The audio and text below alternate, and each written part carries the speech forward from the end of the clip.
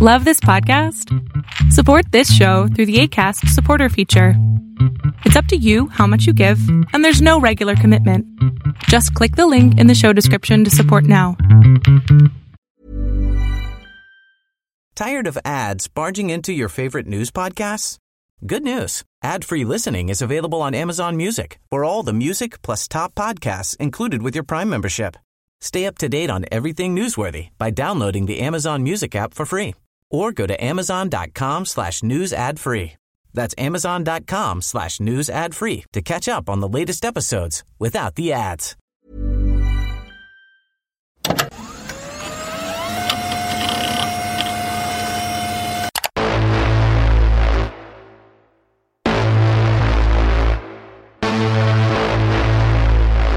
People live in a world of their own making. Frankly, that seems to be the problem.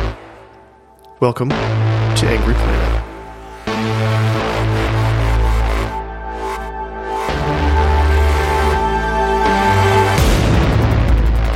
Hello and welcome to Angry Planet. I'm Jason Fields. And I'm Matthew Gault. Is the Syrian civil war over? Did Bashar al-Assad win it? And if he did, what does winning even mean for a country that's pretty much made entirely out of rubble? Most importantly, what's next for the dictator and the people who live within the sort of nation's borders? To help us understand what's going on, we've got Washington Post correspondent Liz Sly. She's covered the war since it began in 2011 and has made many trips to Syria. She's also a fantastic writer and multiple award winner. Thank you so much for coming on the show. Thank you so much for having me. What's the state of Syria's civil war now? The war is not over, but it's not raging either. People call it a frozen conflict, but that implies nothing's happening, which isn't quite true either. You still have front lines, and fighting takes place along them, but at a very low level. You have a front line in the north, west in Idlib province, across which shelling takes place on a regular basis between rebels and the last remaining rebels and the Syrian army. And every now and then, Syrian and Russian regime warplanes go over the Idlib area and drop bombs on people and towns and various targets, sometimes military, sometimes not, in the area. You have a front line in the northeast between the Kurds and the Turks, across which fighting continually takes place, occasional shelling, and there's been a number of mutual drone strikes going on there as well. Or I wouldn't say mutual drone. Turks have been assassinating Kurdish commanders on the other side, and the Kurds are sending bombs and rockets and things over to the Turkish side of that. And then there's a sort of confused front line in the east where you have American troops who very occasionally, but to an increasing extent, getting attacked by Iranian-backed forces on the other side of the Euphrates. And there's also a simmering ISIS insurgency going on in that area, an ongoing one, the remnants of the ISIS caliphate that was never defeated. So that is the state of the war at the moment. Nothing major, but definitely not over. How do you rule over that kind of country? Faced on all sides by that much conflict, how do you keep control? Assad doesn't rule over those, should we say, three areas or two areas, the northwest where the rebels control and the northeast and east where the Kurds and the Americans control. His area of the country is roughly maybe 2/3, but it's a little less than 2/3. He rules that area pretty much with an iron fist. The rest of it is beyond his control. It's quite significant because he's lost significant borders and therefore significant trade routes. And that is something that obviously he says he will not let go. He will not rest. He will not stop fighting until he's got his territory back. But under the current circumstances, it's extremely hard to see how he would ever get that territory back because his army is small and tired and has not been able to do it in 10 years. And we can't see any significant shift or military injection of funds or ability suddenly enabled him to do so. And without a compromise and some sort of political settlement, the forces there are not going to give up. Who are the people left in Idlib that are fighting? Is this the Free Syrian Army? It's the remnants of the Free Syrian Army. You've got the Free Syrian Army remnants who are now grouped in an entity called the Syrian National Army, which is basically a Turkish proxy these days, because the Turks also have what they call observers there. It's like another little bit Syria. Sorry, this is getting so complicated. Turks have observers there under a deal with Russia that they made a few years. But the Turks basically control the Syrian National Army, remnants of the FSA. And then you have HTS, Hayat, which is the evolved form of Jabhat al-Nusra, which is the Al-Qaeda affiliate. It says it has nothing to do with Al-Qaeda. And they are probably the dominant force. They are the dominant force in the region of Idlib. You touched on something I think is really interesting just a second ago when you apologized for this being so complicated. In your career, have you ever seen anything like this? It seems unique, and it seems so indicative of war and conflict now. Things are messy and complicated, and there are so many sides. What's your take on that? Well, the more a country is in conflict, the more complicated it does seem to become. It's a good question. And sometimes one can have little sort of academic arguments with one's friends over, was Lebanon more complicated during the Civil War, or indeed now? I went to Afghanistan when the Taliban fell in 2001, and I was like, whoa, this is complicated. I thought Lebanon was complicated, but what about Afghanistan? Iraq got pretty complicated. Syria is really complicated. I wouldn't put one or other of them in the front of that top 4 complicated countries. I would add Pakistan to being really complicated, but it's a different story. Do you think it's just then my dumb American brain being raised on World War II stories that I want to reduce these conflicts down to easy sides? I kind of balk when they're not. Maybe that's more of a statement than a question, actually. I think it's astonishing how much simpler World War II seems than Syria is now. Yes. No, and people do want to reduce conflicts to their simplest forms. And the thing is, it becomes really hard to write any story about Syria because you always forget some element. What I forgot in my rundown of the state of the war, I forgot Israel. Israel periodically bombs Syria in different places. Israel is fighting Iran in Syria. There's another layer to it. No matter what story you write, you will have forgotten to mention. So no matter what peace plan you come up with, there will be some little twist or some little agenda or interest that you haven't satisfied, so that plan won't work because it won't suit those people. And so it spins round and round and round, and nobody ever comes up with a viable solution. I'm also not seeing many people try. To just boil down to one particular area, I'm interested in how the Americans are now involved. Are we talking about Iranian proxies actually firing live rounds and the U.S. soldiers fighting back? Or what form is it taking and how serious is it? I mean, are a lot of people dying? No, we haven't had any deaths as a result of this yet. What is happening is fairly unreported rockets being fired at a large American base east of the Euphrates River. Not that often, maybe every couple of months or something, every few weeks. I'm not sure. I'm not following everyone, and they don't get all reported. There was a very interesting attack a few weeks back against a small American outpost, which is very complicated. So it's stuck on the Jordanian-Iraqi border called Al-Tanf. And it's a sort of post that was created when the Americans started supporting the FSA against ISIS. But then the FSA kind of crumbled. That effort was given up.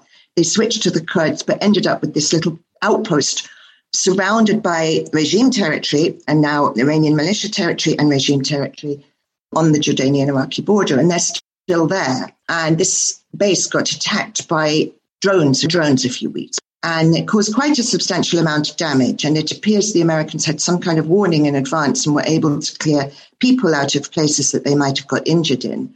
Now, we don't know if that was a warning shot, a message, the launch of a campaign, the limits of a maximum capacity that they can't really do it again because that was the most they're capable of, or the first step in an escalation. But it can't be ruled out that America could get caught up in fighting with Iran in Syria if things at the nuclear negotiations go badly, if Iran decides to escalate elsewhere in the region. It just never stops getting more and more complicated because you also have to put the Iran nuclear negotiations into this, and that's a whole separate level of conversation. And the reason why the base at Al-Tanf was attacked is because a statement, what appears to be a group of pro-Iranian militias in Syria, said they were retaliating for an Israeli airstrike elsewhere in the country that had killed a bunch of pro-Iranian militias. and would have been targeting some sort of military facility that Iran was acquiring in Syria. And so it looked like the Iranians were trying to drag the Americans into the Israeli conflict that they have. Fantastic. Can we talk a little bit about Assad and what his Syria looks like right now? Yes, his Syria is largely at peace. There are occasional attacks and little kind of hit and runs on checkpoints, and very occasionally some sort of bombing. But mostly it's at peace. It's also incredibly poor to a level that Syrians had not anticipated or experienced in decades, maybe a century. The currency has lost pretty much 100% of its value. It can't have done that, obviously, but it's something like 97.8%. And buying power has been eroded to practically nothing. There is a severe risk of famine. Syria is an Eastern Mediterranean country. It's near Europe. It's one of like 9 countries in the world this year that the World Food Programme has coloured in red on its severe famine warning map, along with mostly countries in Africa and Yemen, of course. So this is a huge collapse for Syria and for Syrians. It's a country that grows its own food, and that probably will save it because it does grow a lot of its own food. But there is a risk of hunger. People don't have work. There is no investment and there is no reconstruction. So it's absolutely stuck in the very immediate aftermath of war. Is there any sense that people are tired of Assad? The ones in his immediate area, I mean. Or is it just 10 years of war has worn everybody down? I think it's both. I did a story a few years ago. You could definitely pick up on social media lots of rumblings of discontent among Assad loyalists, that they stood by Assad all these years and sacrificed his minority Alawite community in particular the most. The reports are that maybe 100,000 of the Alawites died fighting for Assad, and young men, they gave the lives of their young men for him. And there is now no reward. Their lives are not getting back to normal. There isn't investment. There isn't reconstruction. There aren't new jobs. There's a lot of frustration, but people also feel they don't have any alternative. And the draconian nature of the regime deters any significant level of expressed opposition. Does the memory of his father play a part at all? Well, that's an interesting question, too. The memory of his father has tended to grow fonder I think it was always probably quite fond, but fonder among Assad supporters, because there is a grumbling among many Assad supporters, son is not the father. On the other hand, there is plenty of Assad family cult worship going on. And one element you do see with supporters of the regime is a sort of sense, and you had this at the very beginning, even with the opposition and the people who joined the protests, that this isn't Assad's fault. Assad is above all of this. Assad is sort of this semi-godlike figure. If only he knew there was so much corruption, because corruption is the big issue in the economy. I mean, the hugest part of the economy being just in such a mess is that there's just so much corruption going on. People are stealing at every level. If only Assad knew that, he would stop it. And it's not his fault, but all the people under him and all the people close to him are evil. The question about the corruption, what is going on now, and what is the Assad family's role in it? Well, that's sort of the million or billion or whatever dollar question, because there is no evidence of direct Assad family corruption, or at least Bashar al-Assad and his wife. Nobody's ever accused them of squirreling away money. They've been never found with any bank accounts in places. Everybody who sort of studies the regime and looks at this, and people who have defected or kind of put distance with the regime, do believe that something's going on, but there's not a lot of evidence. But what does happen is that people around him are encouraged to get the plum contracts, the lucrative contracts on their own behalf and indirectly on his behalf, so that he can both control the economy and see where all the money's going and perhaps have a hand in it too. The big and notable exception to the Assad family not having evidence of corruption is Rami Makhlouf, who is the cousin of Assad. He is from a very venerable Alawite clan that his father, Bashar's father, Hafez, married the aunt of Rami Makhlouf. And so they are almost blood relatives. And Rami Makhlouf has been found to be very corrupt, and it's known, and it's overt. His sons live in Dubai and drive around in flashy cars and put their cars on Instagram. They have private jets and boast about them. And again, Instagram their private jets. The Assad children are barely seen in public. When they are there, looking very well behaved, standing next to their parents, occasionally making a very political or small walkabout kind of appearance. Rami Makhlouf has been found with bank accounts here and bank accounts there over the ages. He's been reported to have 10 billion of assets, 16 billion of assets. How much of that is left now, we don't know. But when the protests began in 2011, the very first protests were against Rami Makhlouf, not against Bashar. And it shifted to Bashar after Bashar implemented a severe crackdown against these. Now, Bashar has now turned against his cousin, removed his ownership of Tel, which was the big mobile phone company that he controlled. Mobile phones are almost the only thing that makes money in Syria because everybody has to own a mobile phone. It's a cash cow. There are no other cash cows practically. Rami Makhlouf appears to be under some sort of house arrest, but free to move around in his villa outside Damascus. And every now and then he makes videos complaining about how corrupt everybody else is. And everybody accuses him of being corrupt. So the saga is ongoing, but he's been stripped of power. And of course, that's probably reasonably popular among most people living in regime-held Syria because corruption's always been the biggest issue and the original cause of the uprising. To paint a picture for the audience, Ali, one of Rami's sons, was spotted in Beverly Hills in October. Somebody filmed him because they noticed a gentleman next to him in a Ferrari 488 Spider, which is a $300,000 car. And he was kind of ambushed on the street and like, hey, I love your car. How did you make the money to get this? And he's like, oh, from an internship, he said. And of course, the internet quickly figured out who this guy was and realized his connection to the Assad regime. But that is the kind of... When we talk about corruption and how much money that family is pulling down and how ostentatious it has been with it, driving $300,000 cars around in Beverly Hills and appearing on Instagram videos is what we're talking about. Right. And one of the contrasts between Rami and Bashar, for example, when I say there's no evidence of direct or overt corruption, Bashar has never been seen driving a flashy car. There's never been any flashiness associated with him. The rumor, the myth, I believe it's a myth, but it might have been true once, is that he lives in a pretty shabby apartment building in central Damascus with the people, like the people. Nobody believes he really lives there anymore because of security, and he's probably hiding where he lives. But that's certainly the myth that's around Assad. He doesn't have a presidential palace or anything? Well, there is a giant presidential palace that his father built, but he didn't build it. But he's made a point of saying he doesn't live there and goes to work. And there's a famous video of him that came out on the morning after the first airstrikes on Syria that Trump ordered, which I've lost track of time. I think it was 2018. And he's walking into this giant atrium of the glassy atrium of the marble presidential palace, holding his suitcase, like reporting for work at 9 o'clock in the morning, on the morning after his country was bombed. But a subliminal message in this is that Bashar also doesn't live in this palace. He goes to work there. It's a government building. I think it's quite unlikely he is actually living there simply because it sticks out like a sore thumb on the top of a hill and it's a massive target for anyone. But who knows, he could have underground bunkers. I have no idea where he's living. Can we talk about sanctions against the regime? Because we're talking about money and around money. How isolated is Syria at this point?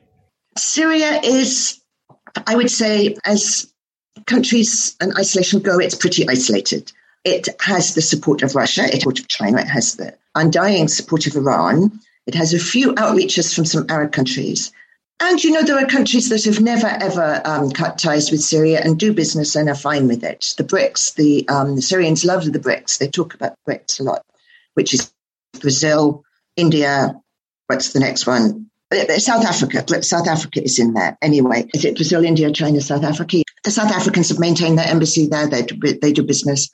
Brazil has always maintained relations, but nobody puts money in because it's a loss-making enterprise. It's not a viable proposition. And so I guess politically it's not that isolated, but economically it's very isolated. The Russians don't want to put money in because they've spent billions propping up the regime with military assistance, and that's quite enough for them. The Iranians don't have any money. The Gulf countries are very, very iffy because of sanctions and their relationship with the US to go all out with Syria and money. But also you have Chinese, nothing to stop the Chinese going and doing some investing there, but it's not a viable investment, and that's going to stop the Gulf countries too. So I believe the biggest reason why Syria isn't getting new investment is because it's not viable, and the money will get stolen, and there isn't an investment proposition. And what do you invest in? That sanctions are a bit of a sort of unnecessary topping on that, if you like. The regime is able to blame the sanctions for the failure to deliver living standard improvements and to deliver reconstruction, and get off the hook for being unable to deliver the kind of good governments and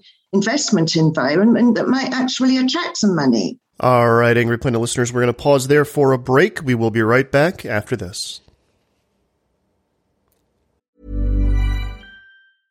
Ready to pop the question? The jewelers at BlueNile.com have got sparkle down to a science with beautiful lab-grown diamonds worthy of your most brilliant moments. Their lab-grown diamonds are independently graded and guaranteed identical to natural diamonds, and they're ready to ship to your door. Go to BlueNile.com and use promo code LISTEN to get $50 off your purchase of $500 or more. That's code LISTEN at BlueNile.com for $50 off. BlueNile.com, code LISTEN. Tired of ads barging into your favorite news podcasts?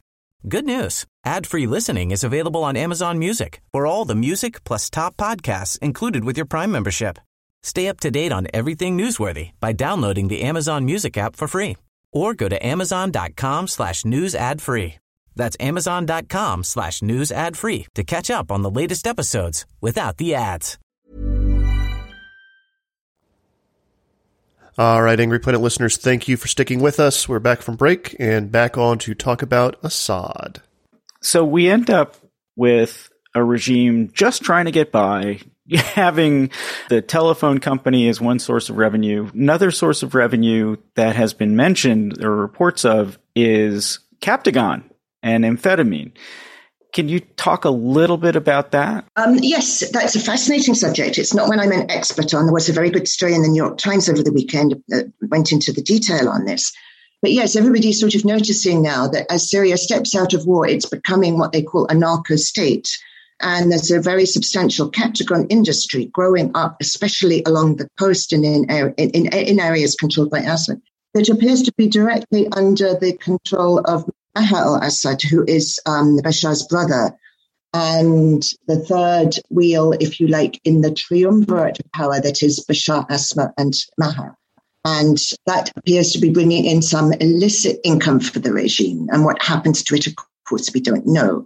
Does it all go to Maher? You would have to do a lot of accounting to figure it out. There was a report last year that 2020 seizures of Captagon amounted to 3.5 billion, something like that. That is more than the country's annual budget. It's 3 times more than the country's annual export. So it is possibly the biggest industry in Syria. And it's all illegal, and it's all being run by Assad cronies, Assad loyalists, and Assad's brother. Where's that money going? How much of that is profit? How much of it is like costs along the way? We don't know. Where's the amphetamine going? The amphetamine is mostly going to the Gulf. It appears to be popular in the Gulf. Some people on Capitol Hill and some other people are trying to get more attention for the drug angle to the Assad regime, seeing as human rights has really sort of fizzled away. Nobody cares about human rights anymore, and terrorism's kind of gone away. So there's no real reason to care about Syria anymore. So some people are saying, hey, it's becoming a drug state. We should care. Why should the West care about this? Well, there's a concern that this drug will start reaching Europe. But at the same time, Europe has its own thriving and active and successful drug market. And it's my understanding that Captagon is way down the quality league of drugs. So it's not, whether it takes hold in Europe or spreads across Europe, I don't know. But there have certainly been shipments caught in Italy and Greece. That doesn't necessarily mean they were going to Europe, because that could have been the most convenient Eastern Mediterranean transshipment point for them. What's the state of the Islamic State problem at the moment? It's a very, very interesting question, because the state of the Islamic State problem has been kind of the same for almost the past 3 years now, which is they are coming back, they're not coming back, they're coming back, they're not coming back, they're not defeated, they're not coming back. They do steady TikToks of attacks. They are infiltrated in that eastern area, which they can control completely. Of course, when that area was taken back, huge numbers of people who were their fighters and everything got caught and are still in these kind of dismal prisons and everything. But the huge numbers of people who were loyal and did subscribe to their ideology just stayed on in the community. And I spent a fascinating 10 days in Raqqa in the end of 2019, where you could just feel their presence all around you, but they weren't actually there. And it was really hard to make a call on whether they could come back or not. You would talk to people, and if you got into depth with them, they would start talking about the Islamic State with such fondness and reverence that you began to feel you were in the presence of a true believer. Well, because things were stable, right? Things were stable, little attacks, nothing major. Things were stable, little assassinations. It was kind of sinister, but I just couldn't make a call on whether they secretly controlled the whole place from behind the curtain, as they would say, or were biding their time to make a pounce one day, or struggling to stay alive, but they certainly still have support. Sorry, you said that you could feel them more than anything, and I'm just wondering, was there like graffiti or propaganda around, or was it mostly just the conversations with people? Graffiti would go up overnight. And like what kind of... Their slogan was in Iraq and Syria when they conquered it was remaining and expanding. And they would put this everywhere. Obviously, they are not expanding now, but the word remaining would go up overnight. That's kind of quite chilling. We're still here. And yes, in the people who, when you got deep into talking to them, they would just start talking about how great life was under the Islamic State. Not for reasons of stability, and actually the economy is not doing too badly in Raqqa. It's been so stable. There's been a big influx, including of people from regime areas who want to go and live there and take advantage of the economic opportunities. People would just talk about how, all these laws and being Islamic was so good and everything. But one thing that has happened recently, and this is relevant to Syria, but I'm not sure what it's just happening now, is there's been a lot of attacks in Iraq, especially in the Kurdish areas, and it seems the Islamic State has begun infiltrating people it was hiding, sort of sleeping cells and fighters, undercover fighters from Syria into Iraq, hundreds in recent weeks, apparently. So watch that space as well. This goes into my next question, which was, how are the Kurds doing? The Kurds in Syria are doing fine. I haven't been there since the end of 2019. I had all these plans to go back because it was so interesting, and COVID has interrupted that. And since then, I haven't been able to get away for other reasons. But the Kurds have done a much better job than I originally anticipated in governing this vast area, mostly desert, but overwhelmingly majority Arab. It's a misconception that this is a Kurdish area. There is a tiny handful of majority Kurd villages, one small corner of territory that is overwhelmingly Kurdish. And the rest of this vast area they govern is overwhelmingly Arab. And they've managed to keep control of it despite a long history of Arab-Kurdish tensions and general neighborly dislike of each other, and are probably delivering the best governance in Syria. Is Turkey going to let that go on? Well, that's one of the huge questions. Turkey has to let it go on because America is there. How long is America going to stay? Look what happened in Afghanistan. Yeah, look what happened in Afghanistan. Yeah, if I were Kurdish, I would absolutely be watching what happened in Afghanistan, right? Well, I think the Kurds were watching very closely. Also, there's been some expressions of doubling down and affirmation of the determination to stay in northeast Syria by the Americans lately. That makes me think that actually, if you've got American troops that you want to stay right now, Afghanistan might have been the best thing that could have happened to you. Because I don't think the Biden administration wants another Afghanistan to occur and pictures of Kurds clinging onto American helicopters or anything like that. I don't think it can afford those images to happen anywhere else. And if the Americans leave, somebody will go in and slaughter the Kurds, that's for sure. And you can't rule out the regime doing it with the Turks.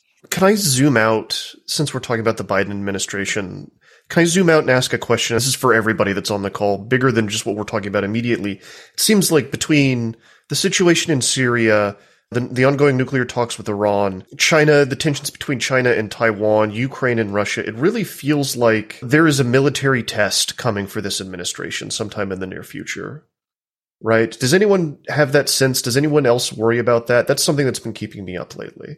Well, I have that feeling too, but it could just be that there's so many things bubbling at the same time that any one of them could take off.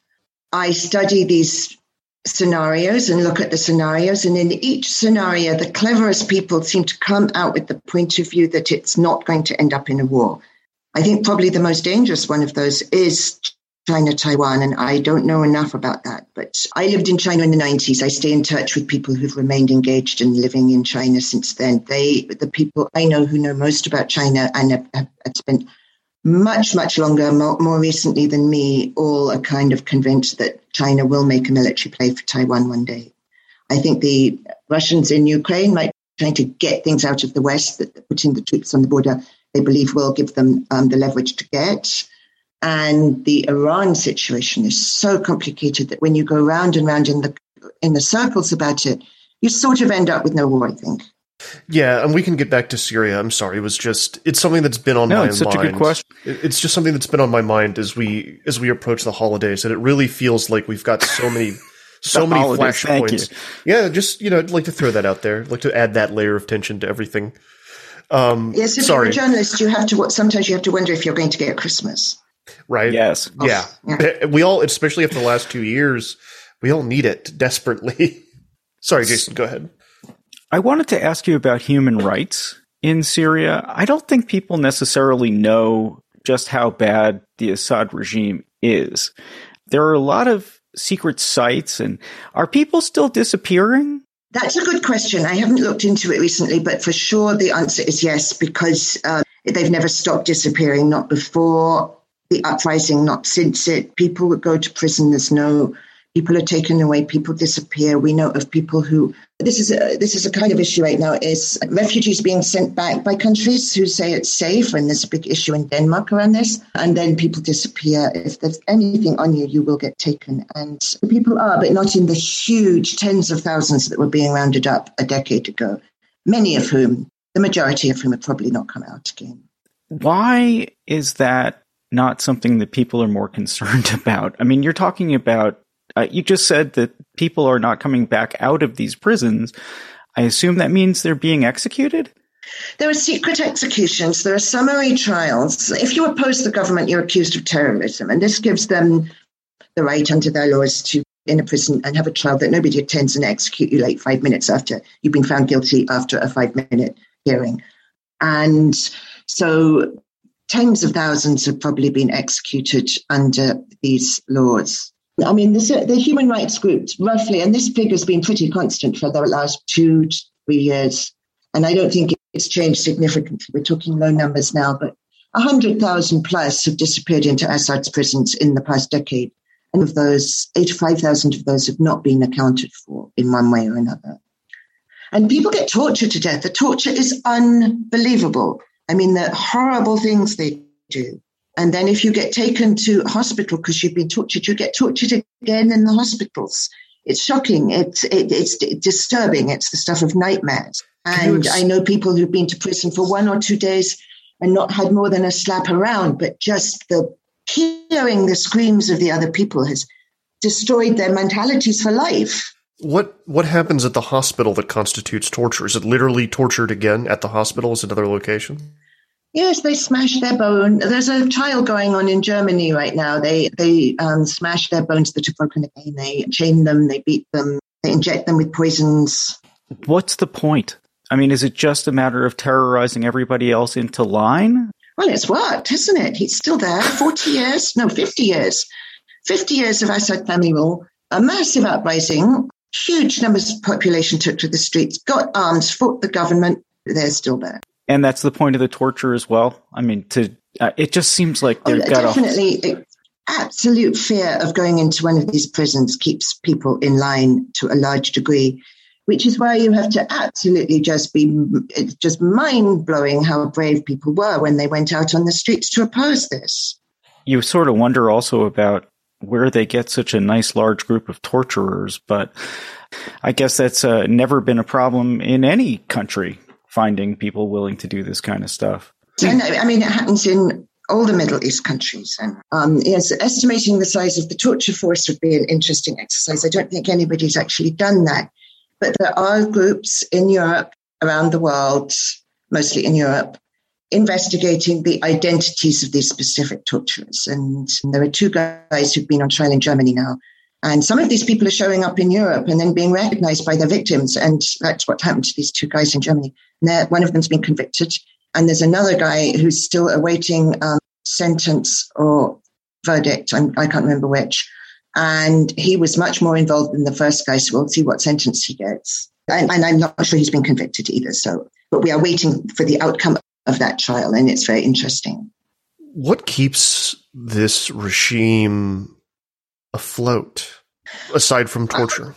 Well, I would say fear, Russia, and Iran, probably in that order. No, fear, Iran, and Russia. Where they're in, I'm not sure, but fear would be number one. Iran probably number two, but Iran and Russia are kind of equal there. Yes, I mean their support has been absolutely crucial. Without it couldn't have happened.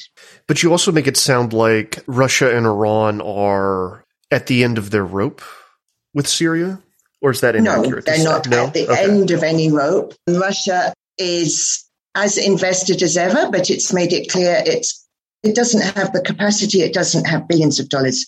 Nobody has the billions of dollars to save Syria. Nobody. Not the Gulf countries. I mean, they might in their sovereign wealth funds, but, it's not happening to work. And, the US couldn't do it. It's something that the World Bank, the IMF would have to do as part of a massive international effort to spend money on projects that wouldn't be investment returns. I mean, private investors only put money into things that give them money. They could build an apartment block, but they'd have to sell the apartments, right? Nobody's got any money to buy apartments, or not enough people to make that a viable way of rebuilding the housing stock, for example. But Iran has made it clear it has undying support for Syria. Syria is incredibly important for Iran's regional strategy. Without Syria, without Lebanon, Iran can't Israel and hold off an attack against its nuclear facilities. People have described Syria and Lebanon as like the tip of the spear of Iran's defenses. They've got this forward projection of defense. It's a deterrent. They're a deterrent. And Iran needs Syria to supply Hezbollah, which is on the border with Syria. And also Iran is now on the border of Syria, in Syria. But those routes are the routes that are providing arms and weapons to Hezbollah. And they're building facilities inside Syria, which would come into play if there is a showdown over the nuclear program, or anybody does decide to take out the regime in Iran or attack their facilities or whatever. So Syria is existential for Iran, and they're never going to let go. But they don't have money to put in, like the $250 billion that the UN has sort of vaguely thrown out there would cost to reconstruct the country. So that's not going to happen. But yes, he has their undying support.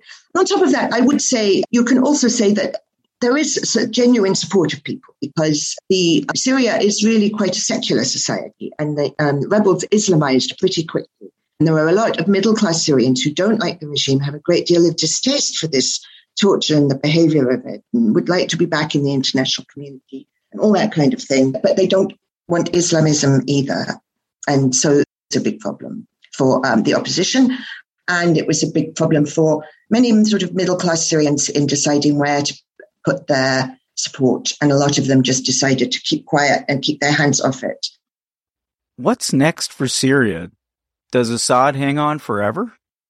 That's another $1 million question. I don't believe anything's forever. I don't believe regimes that are that taut and brittle and tightly controlling can last forever. But, you look at North Korea and that's still going strong. Maybe they can. We've been through little phases of history where we think that dictatorship is dead and democracy is the future. And now we're going back into another swing the other way where dictatorship seems to be the future. I have no idea what's going to happen.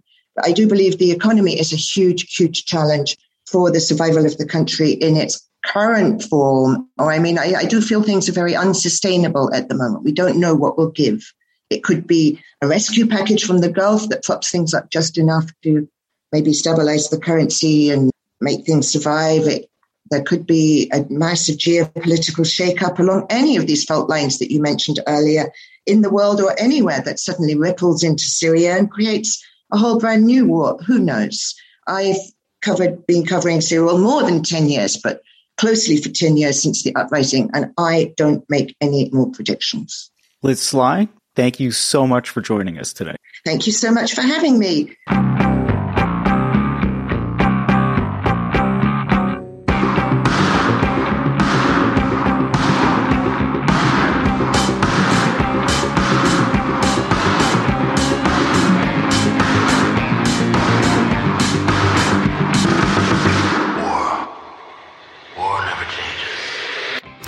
That's all for this week, Angry Planet listeners. As always, Angry Planet is me, Matthew Galt, Jason Fields, and Kevin Odell. It's created by myself and Jason Fields. If you like the show, $9 a month, go to angryplanetpod.com or angryplanet.substack.com. We've got the occasional article. The big draw is 2 bonus episodes every month that you get for your $9, and you get commercial-free versions of the mainline episodes.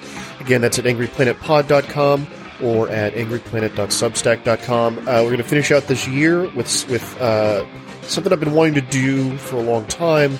I'm going to talk about Fat Leonard finally. We're finally doing a Fat Leonard episode. I'm very excited. If you're a constant listener, you've heard me talk about this story all the time. Finally got somebody who has talked to Fat Leonard and knows the whole story from their perspective. Very excited. Tired of ads barging into your favorite news podcasts? Good news. Ad-free listening is available on Amazon Music for all the music plus top podcasts included with your Prime membership. Stay up to date on everything newsworthy by downloading the Amazon Music app for free or go to amazon.com/news ad free. That's amazon.com/news ad free to catch up on the latest episodes without the ads.